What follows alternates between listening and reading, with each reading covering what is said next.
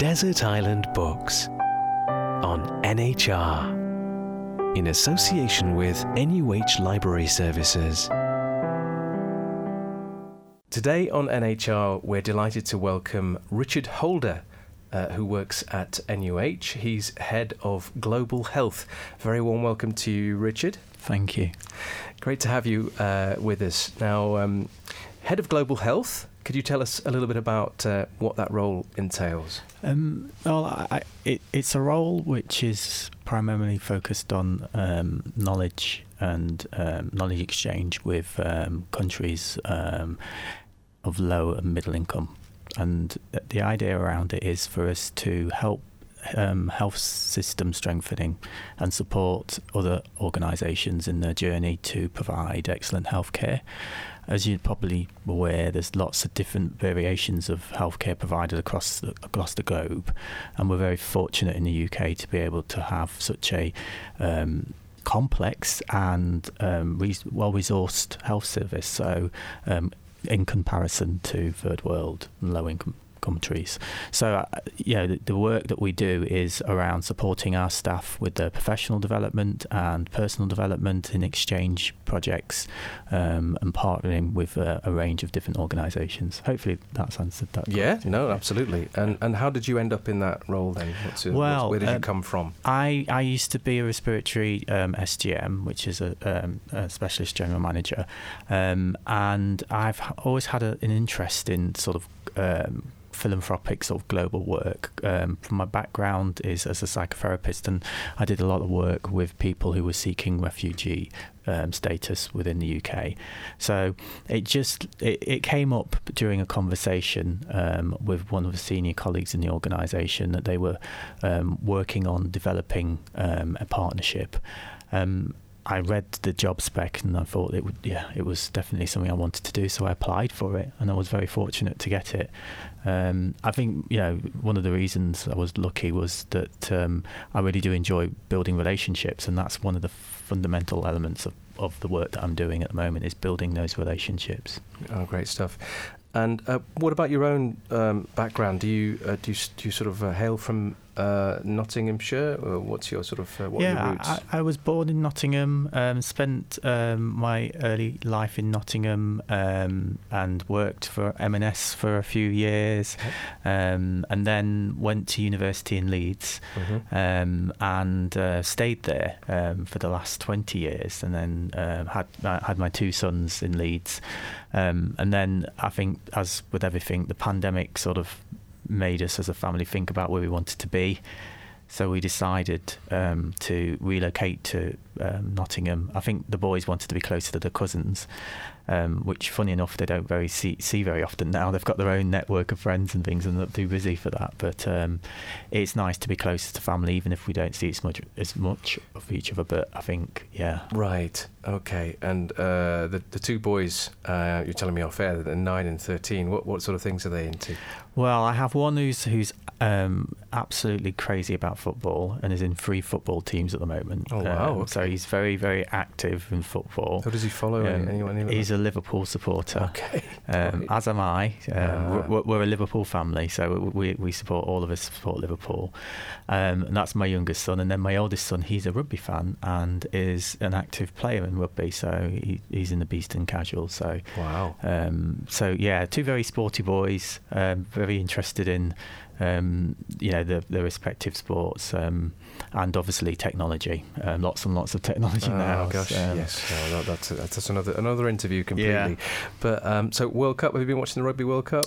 Watching bits of it. I'm not that au fait with rugby, so I've had to sort of learn how to understand the game.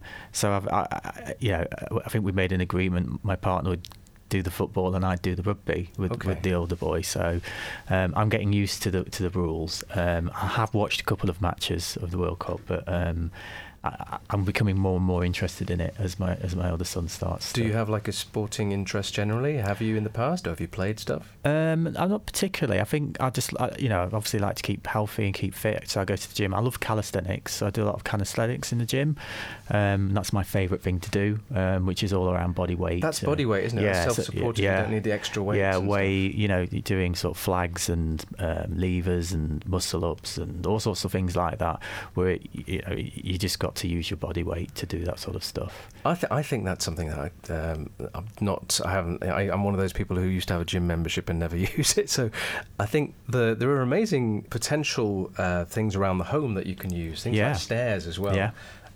Just to support yourself and to create your own sort of resistance, I suppose. Yeah. And what about other things outside work? Do you have any other passions or interests, or are you creative? Or I'd say that I love to cook, and I go through ebbs and flows with it, but I genuinely love to cook. I love to create different dishes.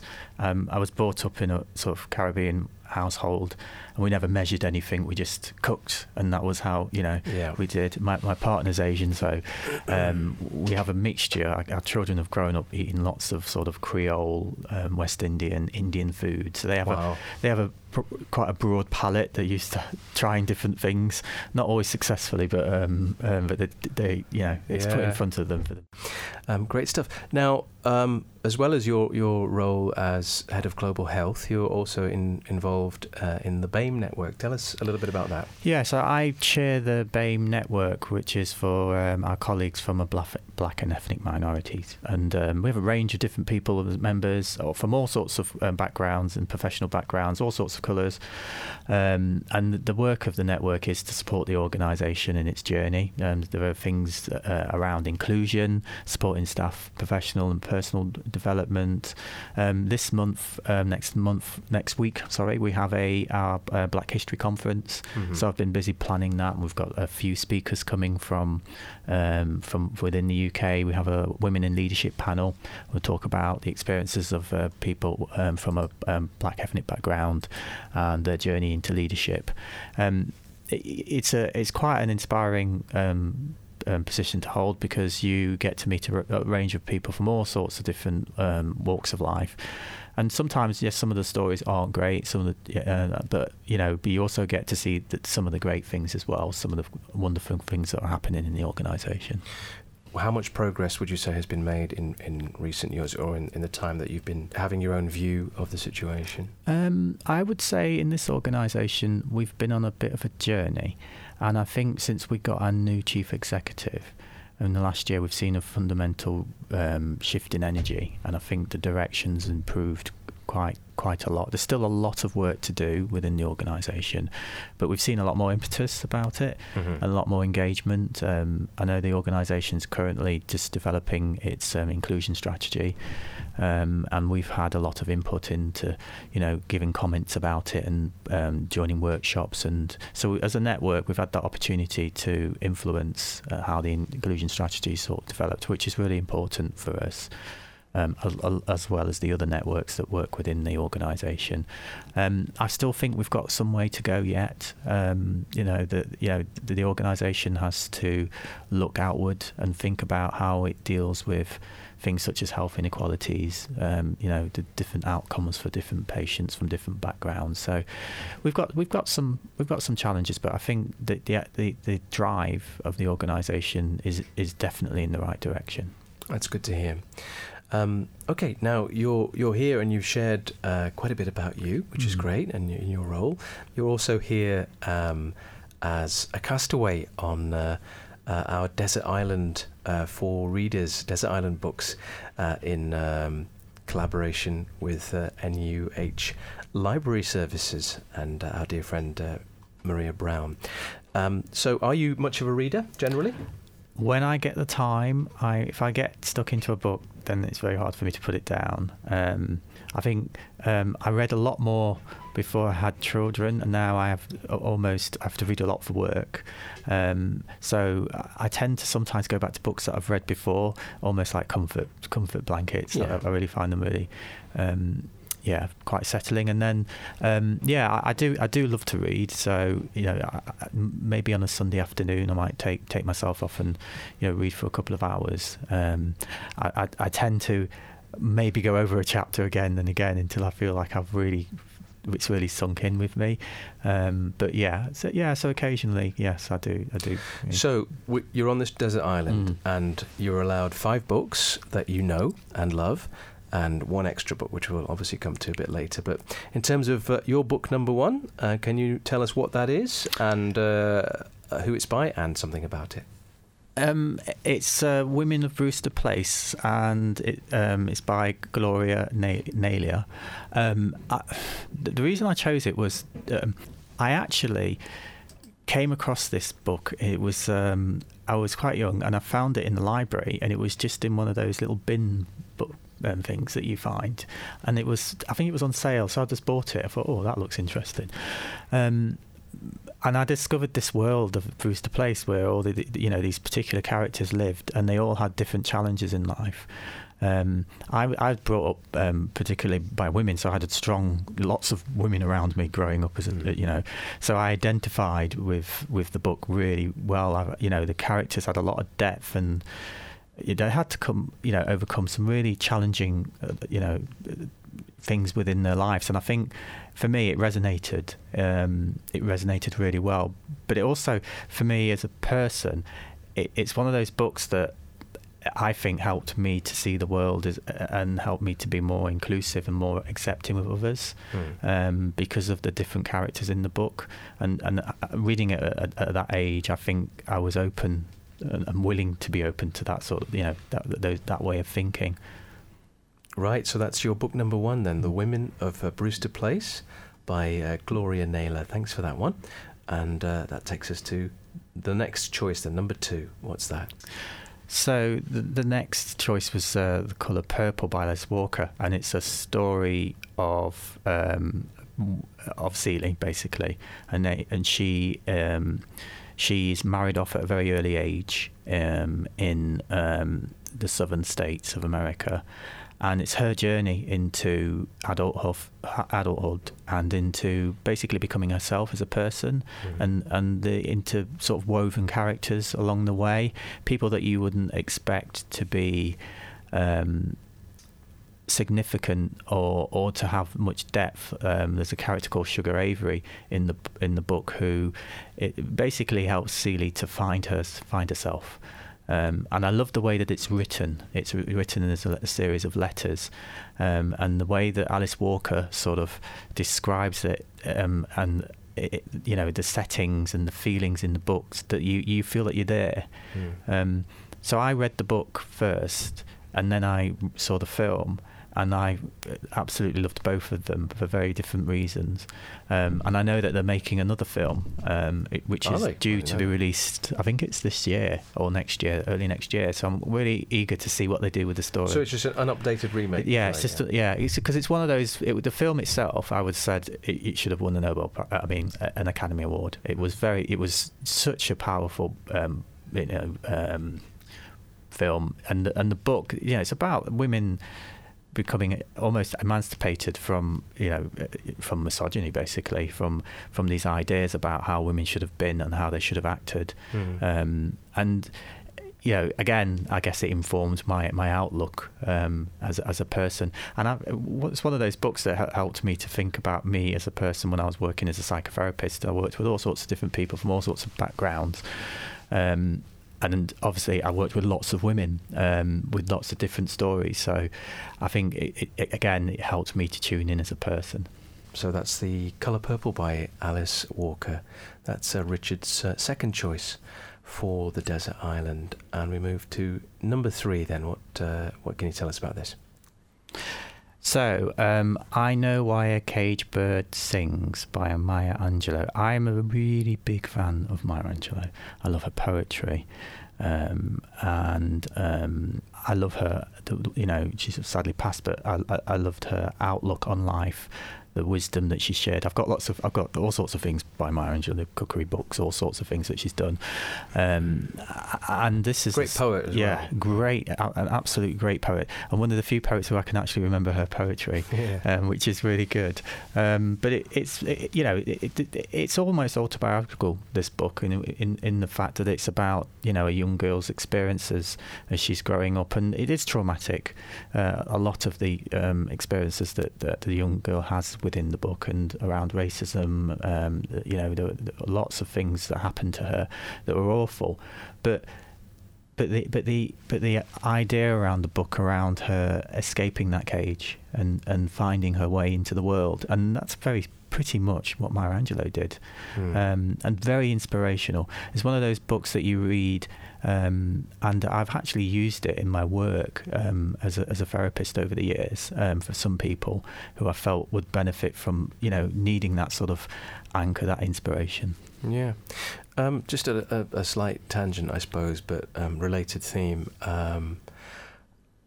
The US at the moment, there's so much stuff that's happening, and people talk about the removal of books in certain states. I know that's been a very hot topic in the last couple of years, really. And Maya Angelou, I know that some of her books have been taken away, and there's this whole idea of denialism in certain quarters. Have you been following all that? Well, the US is an interesting place, isn't it? It's and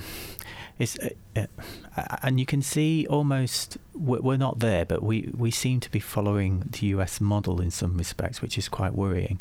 It's quite a divided country, very stark divisions.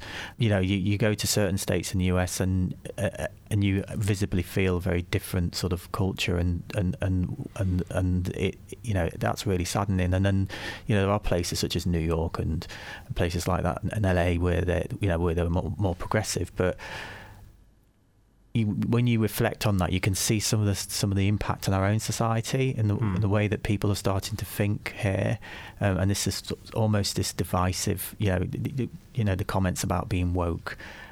What's wrong with being nice to somebody? It's a tag, isn't it? It's a label. It's a tag. It's associated by some people as having some negative connotations, but when you break it down, it just means being aware and awakened to the realities to other people, and that's all. I have been following it. I do like US politics. I always find it very interesting. It's very much a theatre at the moment in the US. Very performative, isn't it? Yeah. So that is I Know Why the Caged Bird Sings by Maya Angelou. That's Richard's third choice. And how about number 4? So this is just purely funny. And I read this book on holiday many years ago. Again, a book I wouldn't really have picked up, but it's called Television, and it's by Augustine Burroughs, and it's about basically the world of it's a television channel, and they're selling stuff, but it's the characters behind it. Absolutely hilarious. Just pure pleasure to read, and one of those books that you start reading it and you can't put it down because you're just wondering what the characters are going to do next. And it kind of, I'm trying to think of something that it would.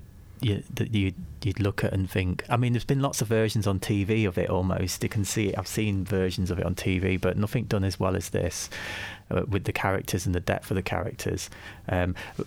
Humour with complexity, which is something that's hard to get sometimes from some books. I'd highly recommend the book if you just want to giggle. Do you think it would work as a TV program or as a film?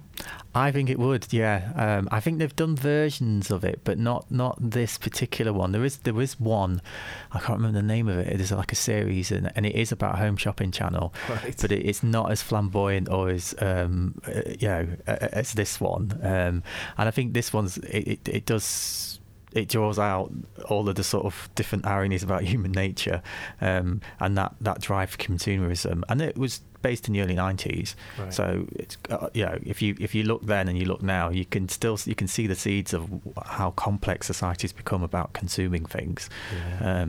So it's definitely, it even makes me smile now when I think about it. And what about humour generally? Are you someone who likes to watch funny stuff or listen to funny stuff? Were you funny at school, or do you engage with humour much? I was quite shy at school. I was a bit more of a, I'd like to have a serious conversation rather than. But as I've gotten older, I think having kids makes you a bit more humorous, and you've got to have a bit of a sense of humour. Some things, you just have to laugh at. So I think I've developed a really good sense of humour. I used to watch a lot of Eddie Murphy movies when I was a kid, and loved his sense of humour, and those sort of black comedies. I used to love those sort of black comedies as well. So I did enjoy a lot of Richard Pryor and stand-up comedians. A bit raucous, some of the stuff they used to say, at times, very edgy, but hilarious, and sometimes taking a view of our own communities, communities I come from, and actually having a bit of a sense of humour about it as well. And I think that's really important to be able to do that. I suppose it reminds me a bit of the Goodness Gracious Me. With the British Asian community, that sort of ownership of being able to satirise your own community. Yeah. So I think with humour, and then you get humour, and then you can get offence of things, and I think it usually depends on intention, direction, and what people are trying to say with what they're saying. So you can say the same thing in two different ways, I think. Yeah, and it's interesting because you some of the things they'd say. There was one with Eddie Murphy, and he talked about his mum, and he wanted to go to McDonald's, and his mum said, "No, I won't make. You don't need McDonald's. I will make you a burger," and she made him a burger with 2 slices of bread and a bit of meat patty and cooked meat patty in the middle. And I had the same experience. And so it just made me laugh, because it was like, you could see a lot of his jokes were like, oh, that happened to me. My mother was like relatability. That. Yeah, very relatable. So that's Cellovision, like the title as well, by Augustin Burroughs, as book number 4. And so number 5, what do we got? So we've got Dune by Frank Herbert. I would say that I'm a person that doesn't like lots of complex names in books. This book does have them. Yes.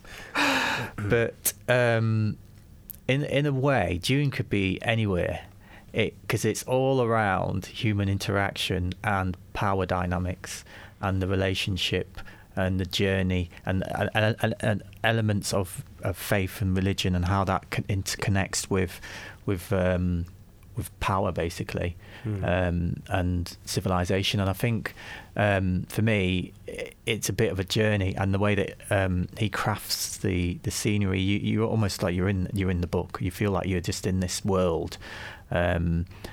And I know they've made two different films about it. The last one's just, I think the second element of it's just coming out, and they've done it really well. But it doesn't beat the book. The book in itself is, I don't think it just takes you on a journey of almost getting lost in the world of imagination. And I love that bit about sci-fi, because I'm a bit of a geek when it comes to sci-fi. Anything sci-fi, I will. If I go to watch anything on TV, it's sci-fi. It has to be sci-fi generally. So I like to get lost in another world. But this is almost a bit of both. You could be in a court in France, or in the Russian sort of courts, or so.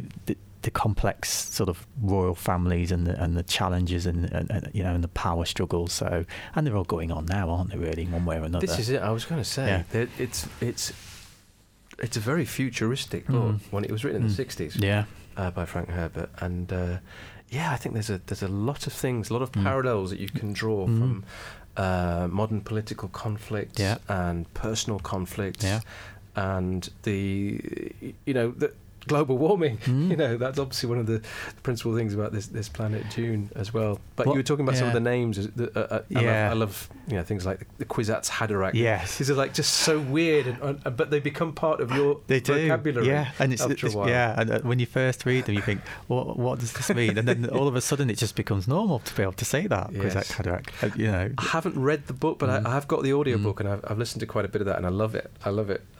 To be honest, and I'm looking forward to the second film. I think they're a little bit delayed release on that, but that's great. Sorry, I interrupted you. You were going to add something. No, I was just thinking about when you're talking about because for me it sort of made me start thinking about Indigenous people and their experiences.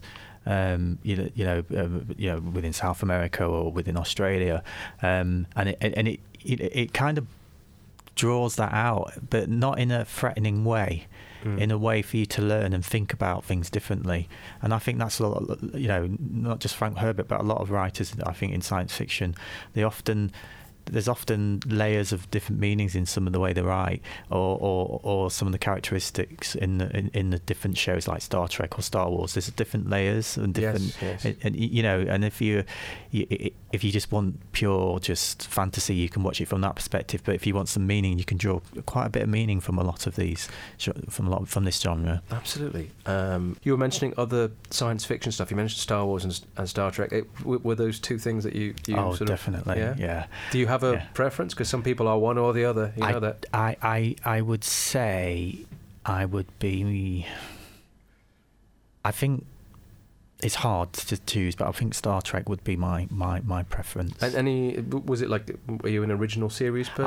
I remember. I didn't watch the original series obviously when it first came out, but I watched the repeats of it, and that introduced me. And there were.